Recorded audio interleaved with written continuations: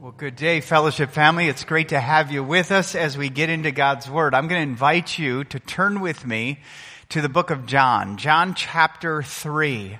And as always, if you don't have a Bible, we have one for you. And if you don't have one at home, take this with us. It's our gift to you.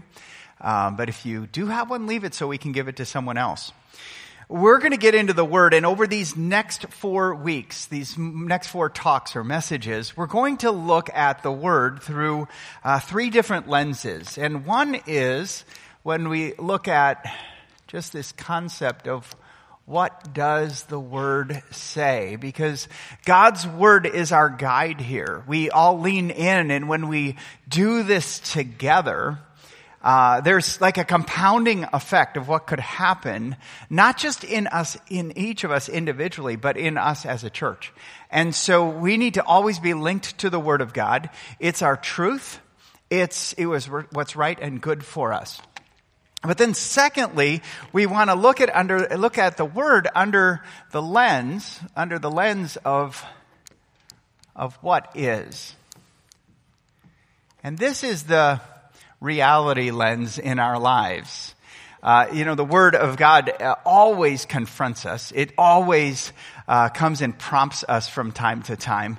And what I like to do when we're going through it is have each person here try to interact with it. What does this mean to me?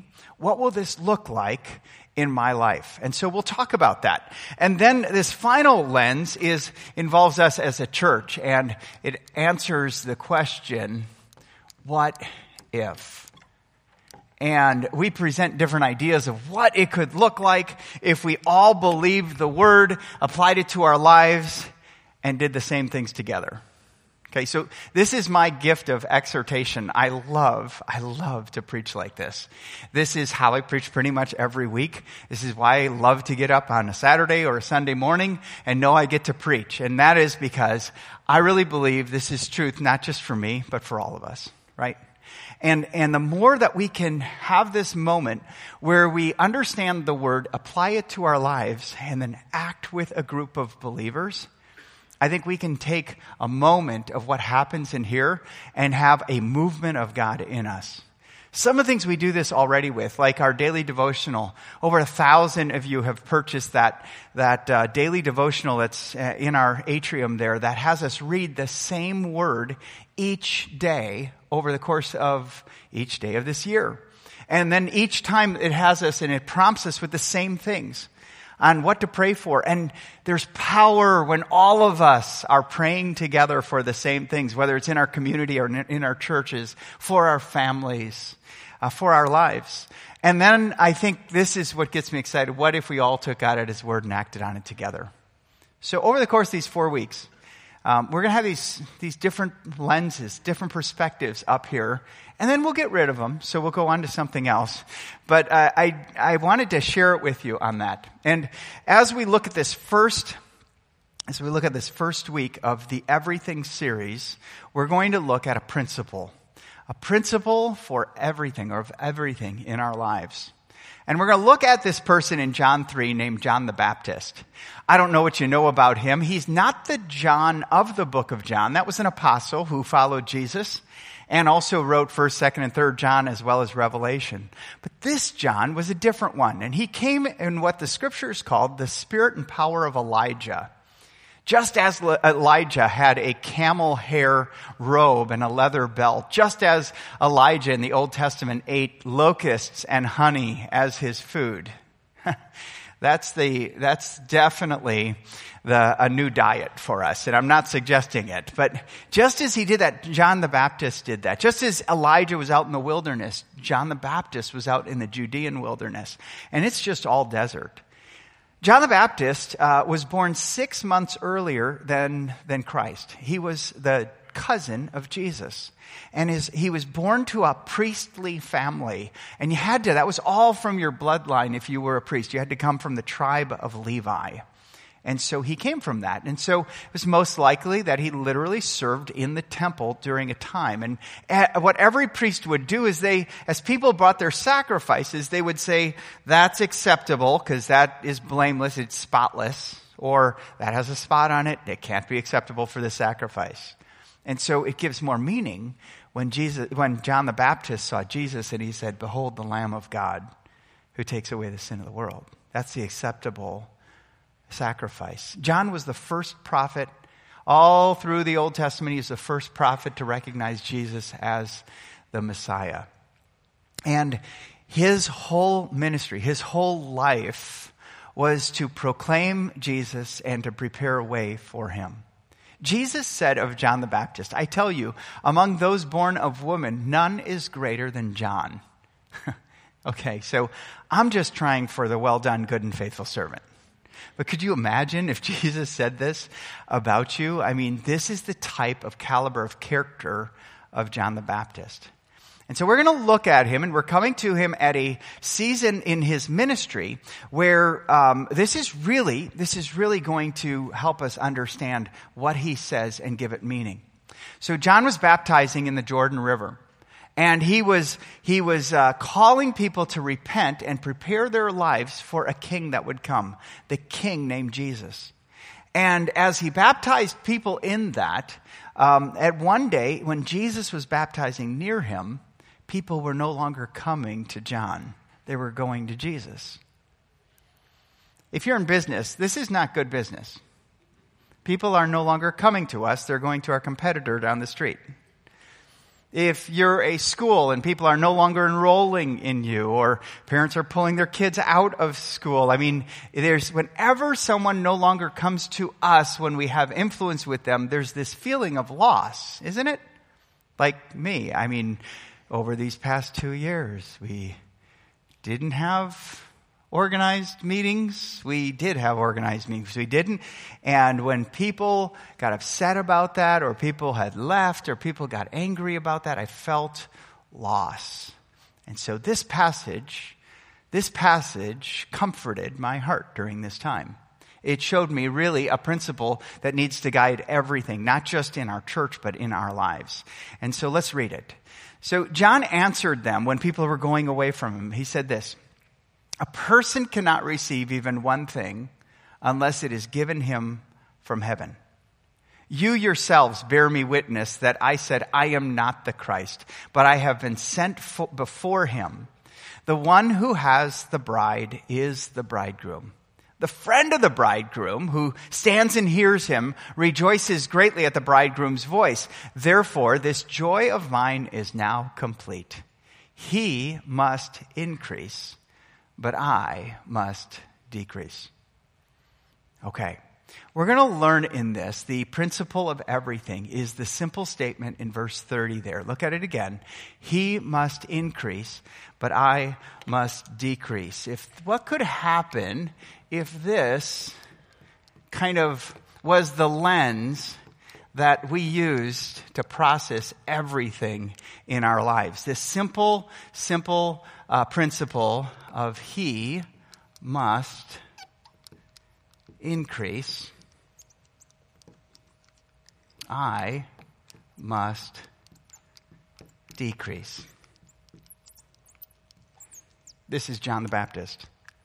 And in doing that, he shows us the posture, the principle that if this were the principle guiding everything in our lives, Jesus becomes greater. Do you realize that if you're a follower of Jesus, that's the goal of your life? That's the mission of your life.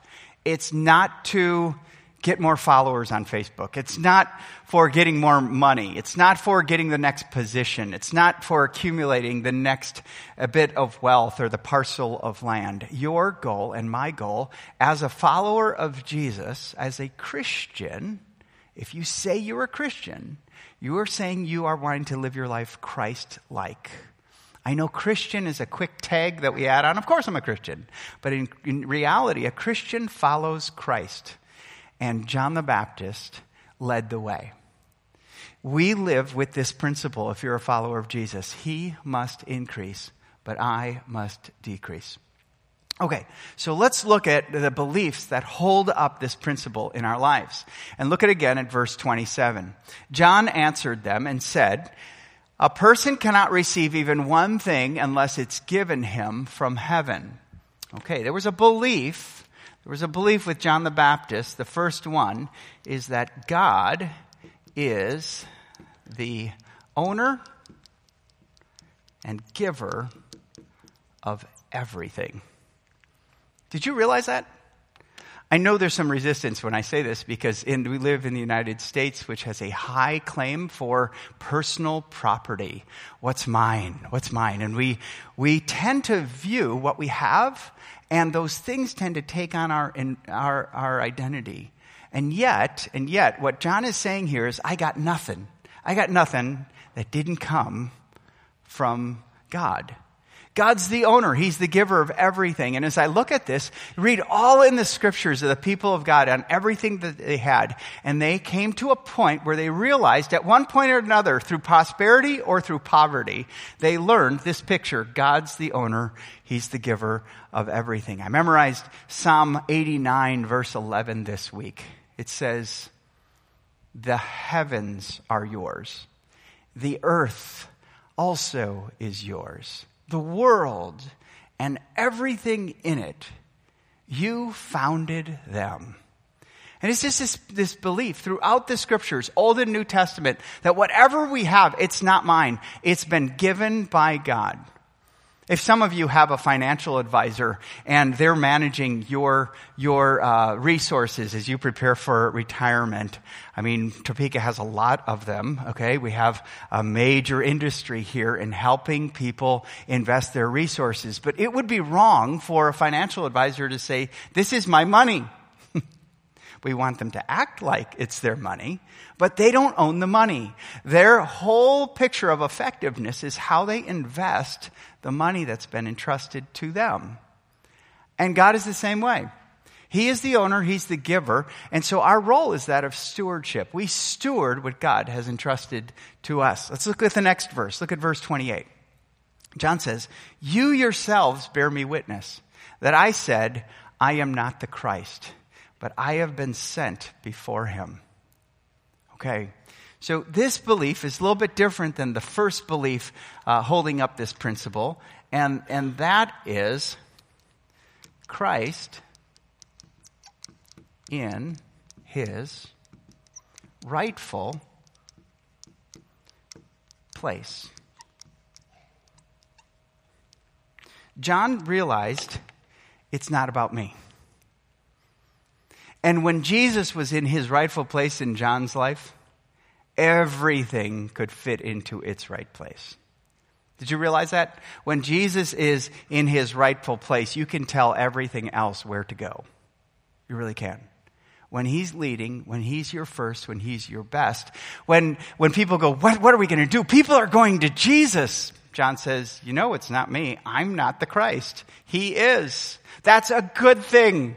That's a good thing. He didn't view it as loss because Christ was the reason he was living his life. This may be foreign to some of you who may have come out of religion to come to fellowship. And religion is a thing that you go and you sit down in a place and you check the box because you went to church, and then you just go and live your life. And as long as you got that hour of check off each week, you're feeling better. And ultimately, what the life of a follower of Jesus is far more than the hour. It's far more than what happens in here. It's really a picture of keeping Christ in his rightful place throughout life. So he's first in our marriages. He's first in our families. There just should be no question about Christ's rightful position or place in our lives. Because when he's first, when he's best, everything else fits in its place. When I have lived without Christ in his rightful place, there's a battle for a lot of things in my life. There's a battle for influence, and do people like me? There's the battle for things. Will the next gadget that I want, will that take over the control of my thoughts and my emotions? And whatever it is, whether it's a vacation or the next experience, those things will take over if Christ is not in his rightful place. Now, look at the illustration that John uses to really teach them clearly. Verse 29, he says, "The one who has the bride is the bridegroom. The friend of the bridegroom who stands and hears him rejoices greatly at the bridegroom's voice. Therefore, this joy of mine is now complete." Okay, so he's showing us a picture of an ancient Middle Eastern best man at a wedding, okay? And he's saying in that role there, if you were the best man or the friend of the bridegroom, he recognized his role. He recognized his role. He's not the bride. He's not the bridegroom. But he got excited about calling everyone to experience the marriage. That's what the best man would do. Come on, everyone. The marriage is about to happen. And here's one thing that most best men don't take care of. He took care of the room where they would consummate their marriage at that wedding night. The most intimate, personal room. I know some of you are blushing, but we can talk about it at church, okay? And he would guard that room. He would prepare that room. And after the reception, after the banquet, when the bride and groom would come, he could hear their voices coming, perhaps giggling and laughing as they came up the stairs. And he opened the door and he shut the door and he stood out the door and he said, yes, finally it happened. All my responsibility is over. And that's what John was saying. He said, I'm not the bride. Who's the bride? Believers, people who put their faith and trust in Christ. Who's the groom? Christ, right? Christ is in that role. And his greatest joy was to see people connect to Christ. That's why he would say that that's his role. And ultimately, this belief transfers to us is that the gospel brings joy. That was John's greatest joy, was for people to meet Jesus. Do you see how this is working in his life? He's not the owner. He's not the giver of ministry that he had. He was just someone who was being faithful, living in a humble way so that Christ could become greater, stepping down from himself. And when people came to him, he was faithful. Repent, for the kingdom of heaven is near. When people went away from him, he said, go to Jesus. Go to Jesus. And they did. And his greatest joy, he says, therefore, this joy of mine is now complete. There was no greater joy than for people to trust Christ. I remember several years ago when my son was, I think, 8 or 9 years old, and he had a friend named Chandler Clam, and Chandler's in this service right now. But I remember he invited Chandler to church, and he wanted Chandler to meet Jesus. And as a parent, I was just so thankful for him. It just brought joy to my heart that my sons were looking for friends around them that didn't know Jesus and wanted to trust in him. And I remember that Sunday morning, I would sit out, this is over at our old church at 17th and Indian Hills, and people would file out and I would, greet them and talk to them, just kind of classic pastor stuff to do. And up out of the crowd comes my little son, and he comes up and he goes, Dad, Jesus invited Chandler into his heart. And I knew he was excited. I said, Jesus invited Chandler into his heart? He goes, oh no, Chandler invited Jesus into his heart. He was just so excited. That brings me joy. And I think about how our Heavenly Father takes great joy in his children when they share the greatest gift they've ever been given. The greatest gift you've ever been given is the gospel. And it brings joy. That fuels everything in our lives, everything as our church. That's why Fellowship Bible Church is here to help people find and follow Jesus. Which is why John would say, he must increase, but I must decrease. And here's that principle here. All that I am and have is to make Christ greater.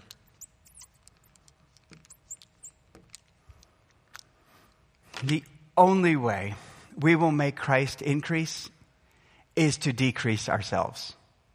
And that whole picture of everything that I am, everything that I have exists to make the name of Jesus greater. Do you know that every weekend we gather together, we practice that in this room? We come in and go, it's not about what you own. It's not the house you live in, not the car you live in, not how you're dressed. It's all about Jesus. If you look at the lyrics to every song that we sang, if you looked at all of us saying the ground is level at the cross, none of us deserve this, but all of us can have it.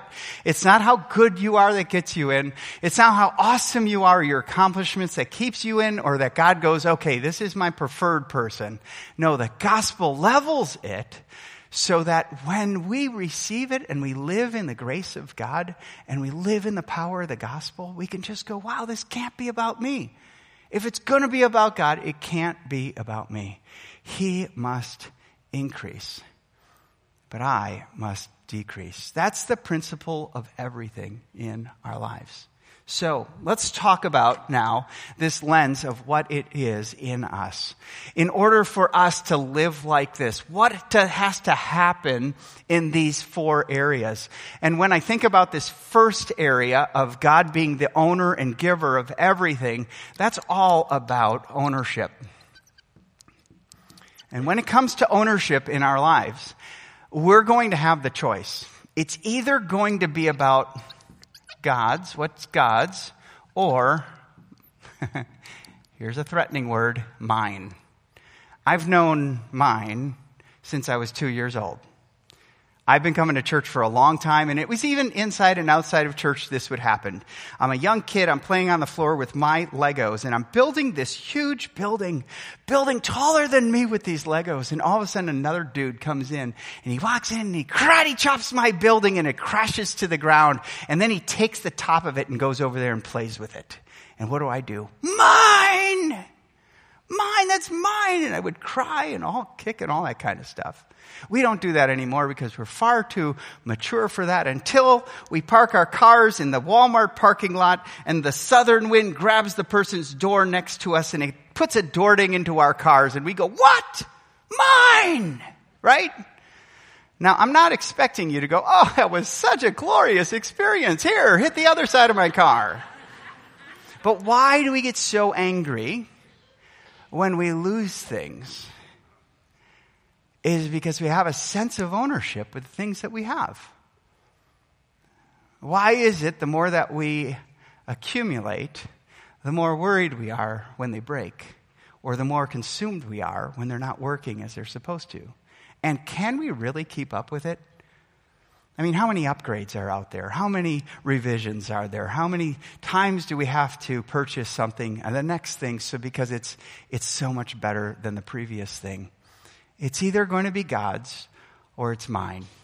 The second thing that I want to talk to you about has to do, when we talk about Christ in his rightful place, we're talking about lordship.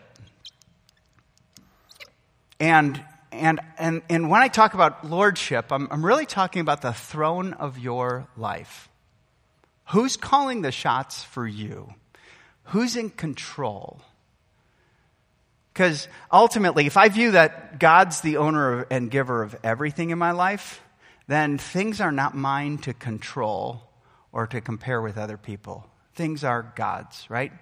And who's ruling your life, it will either be Christ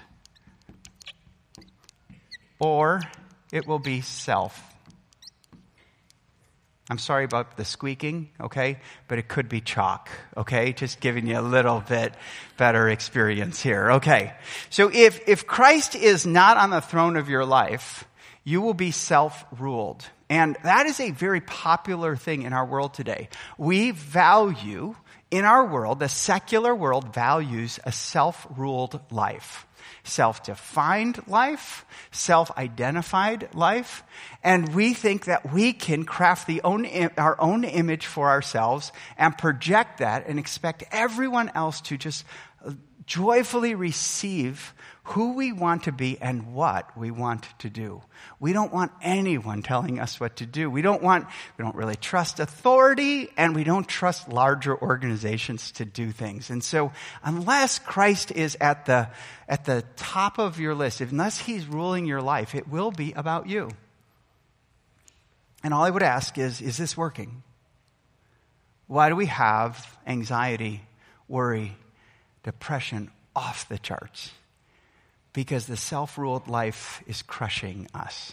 It really is. It's too much for you to define who you are and protect who you are. That happened back in middle school when you're coming into awakening to your identity. It's crushing because everyone wants to tell you how to live. Everyone wants you to just be your own self-made person. And all I'm saying is it's crushing for either you to live that way or expect others to live that way.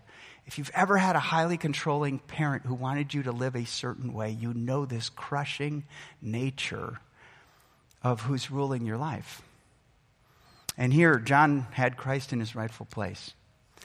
And then on this third concept of joy, that really has to do with your relationship. And really, the emotion that comes from that is either joy or fear. John's disciples came to him in fear. What are we going to do? People are going to Jesus. We're losing people. They aren't coming to you anymore, John. He goes, they weren't mine in the first place. They were God's.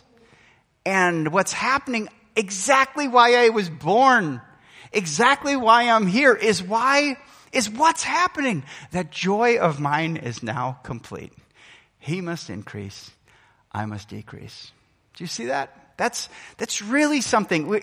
In generosity, in the giving away of our time, in serving, in the giving away of our energy, in helping someone process their lives, in the giving of our money and our resources, we're either going to do it out of joy or out of fear. We want to be a church that celebrates joyful generosity.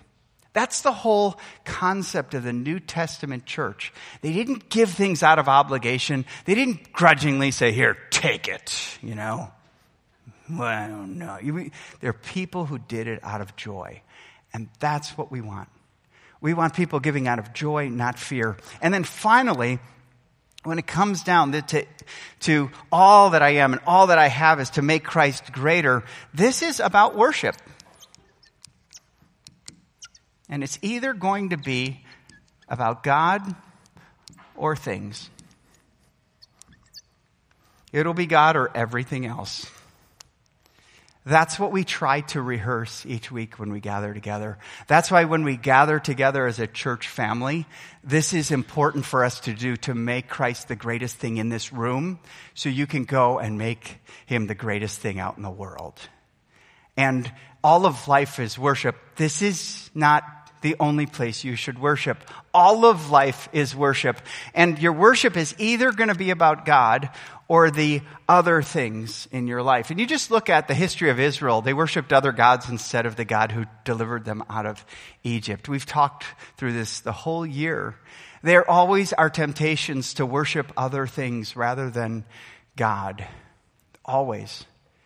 So if you've received things, worship God with the things. There's nothing wrong with having a house. There's nothing wrong with having a nice car. There's nothing wrong with that. But what are you doing those things so that Christ can increase?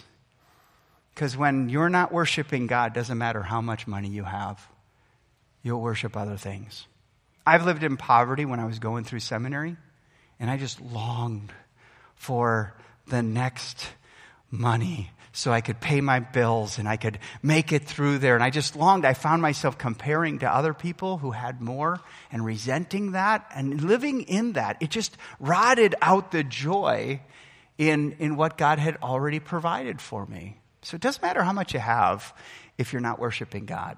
See, the principle that John lived by, that Jesus taught, is ultimately my heart follows my treasure. Okay, we're done with the squeaking for a while. Okay. So really, where Jesus said, where your treasure is, there your heart will be also. So it's the things that you worry about, you think about, you want the most, you desire, you expect and anticipate the most, that usually is our treasure. And with John, it was people coming to Jesus. See, that was his treasure. So everything in his life followed that. Okay, let me talk to you about what if. And this is the final lens that we'll look at today.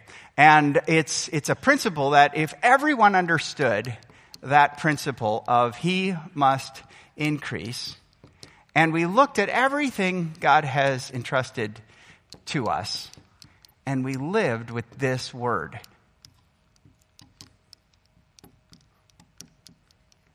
Certainty. I had a friend who works in the money markets in financial advising, and he said, I want everyone to be certain that they'll have enough money when they retire. And I thought, how interesting. I want everyone to live with certainty that when they die, they're going to be okay. See, that's my role as a pastor, not just to prepare you for that day when you die, or the day that Christ returns, whichever comes first, but to live for eternity. And this simple picture of he must increase. I am doing this again just so we never forget it, must decrease, is based on the reality that someday he will. And I will. What did Paul write? At the name of Jesus, every knee will bow. Every tongue confess that Jesus Christ is Lord, right? See, there's never going to be time in history, in eternity, where we go, wait a minute, he's not everything. There's never going to be a time in heaven where we don't recognize that God is the owner and giver of everything, that Jesus is on his rightful place, that there's joy in being with Jesus, and that all that we are and all that we have is to make Christ greater for eternity. For eternity. And it won't be boring. It won't be terry cloth robes playing a harp on cottony clouds or anything like that. This is going to be eternal discovery and adventure with a God who created the universe, taking us on journeys where we'll see more of him and explore. We will not be bored in heaven. So why would we live as that's a strange day that's not going to happen to us? Why would we live where we're at the top of the chain and Christ is at the bottom of our lives? Why would we do that if we're going to live like that for eternity? The answer is we shouldn't, right? He will increase. Every knee will bow. Every tongue confess. Some people will go, oh yes, Jesus Christ is Lord. And other people will go, oh no, I didn't realize it, but he's Lord. And we have to realize that. And so to live with this certainty is going to change us. What could it look like for us as a church? So here's my challenge. Throughout this month, we're asking you to think about and pray what could happen if we all gave 1% more of our income to the Lord at Fellowship. And we didn't do it begrudgingly. We didn't do it where we do it joyfully, with joyful generosity. Most of us can come up with 1% of our annual incomes and give it more to the Lord. If you make $50,000 a year, that's $45 or $47 a month more to the Lord at Fellowship. I'm going to share with you what that little amount will do if every one of us did that. And we're going to have a process not only that celebrates what God can do with us as a church, but celebrates with other groups in our community that we can bless. Next week, I want to encourage you to join us on the Great Generosity Experiment. Next week, we're going to ask you to bring your canned goods and your dry goods. And I know some of you eat all fresh, okay? And so don't bring lettuce or fruit or things like that. But stop somewhere on the way to church and pick up some canned goods or some dry goods. We're going to build a mountain of food out front in our atrium, and we're going to give it to the Topeka Rescue Mission as they help under-resourced families in our community. We believe this about everyone who comes to Fellowship. You will always have food if you come here. And if you don't have food, connect with people at the Welcome Center. We would love to help you. That's why we want to be generous. So everyone in our family is fed. But we also want to feed our community. The second week, we're going to do clothing. I did it 2 weeks ago just in preparing for it because I wanted to see how it felt. I went through my closet and I took out 10% of my clothing. Just said, every 10th one, it's the Lord's. Number one, I realized, dude, you got a lot of clothing. But then when I took it out and I made this pile, I looked back at my closet. I said, did I even do a dent? Did I even do that? And some of you are going, yes, and go out and buy some new clothes. Okay, whatever you do, whatever motivates you, I want to encourage you to do this. And I want you to give the better of your clothes, not clothes that were stuck back in the 70s, okay? Even though that's coming back, just keep them in your closet. Give God your first and your best, and we'll clothe people who are in need through the Topeka Rescue Mission. We're going to have a truck parked out in front, and we're going to fill that truck over the course of that weekend to do that. By the way, we're going to sort all those clothes before we give them to the Topeka Rescue Mission because that would overwhelm them on the amount of clothes that they would get. And we don't want them paying people to do it. So if you look at that QR code, that's for volunteer sign up to help sort those clothes. If you've got a few extra hours during business hours during the week, we'd love to have you come and help sort that so we can give bundles of men's medium shirts and women's small shirts and things like that. And then finally, on the last weekend of this month, we're going to furnish homes. And here's the homes. There are people living who are homeless, and they're going through a program with a group here in town that really moves people out of homelessness and into homes. We're going to furnish those homes. So some of you, I'm not asking for 10% of your furniture, okay? But let's say you look down in your basement, you've got a lamp, or you've got a bedside table, or a frame for a bed, or a cabinet, or something like that. You might even have a television you want to give. That works, okay?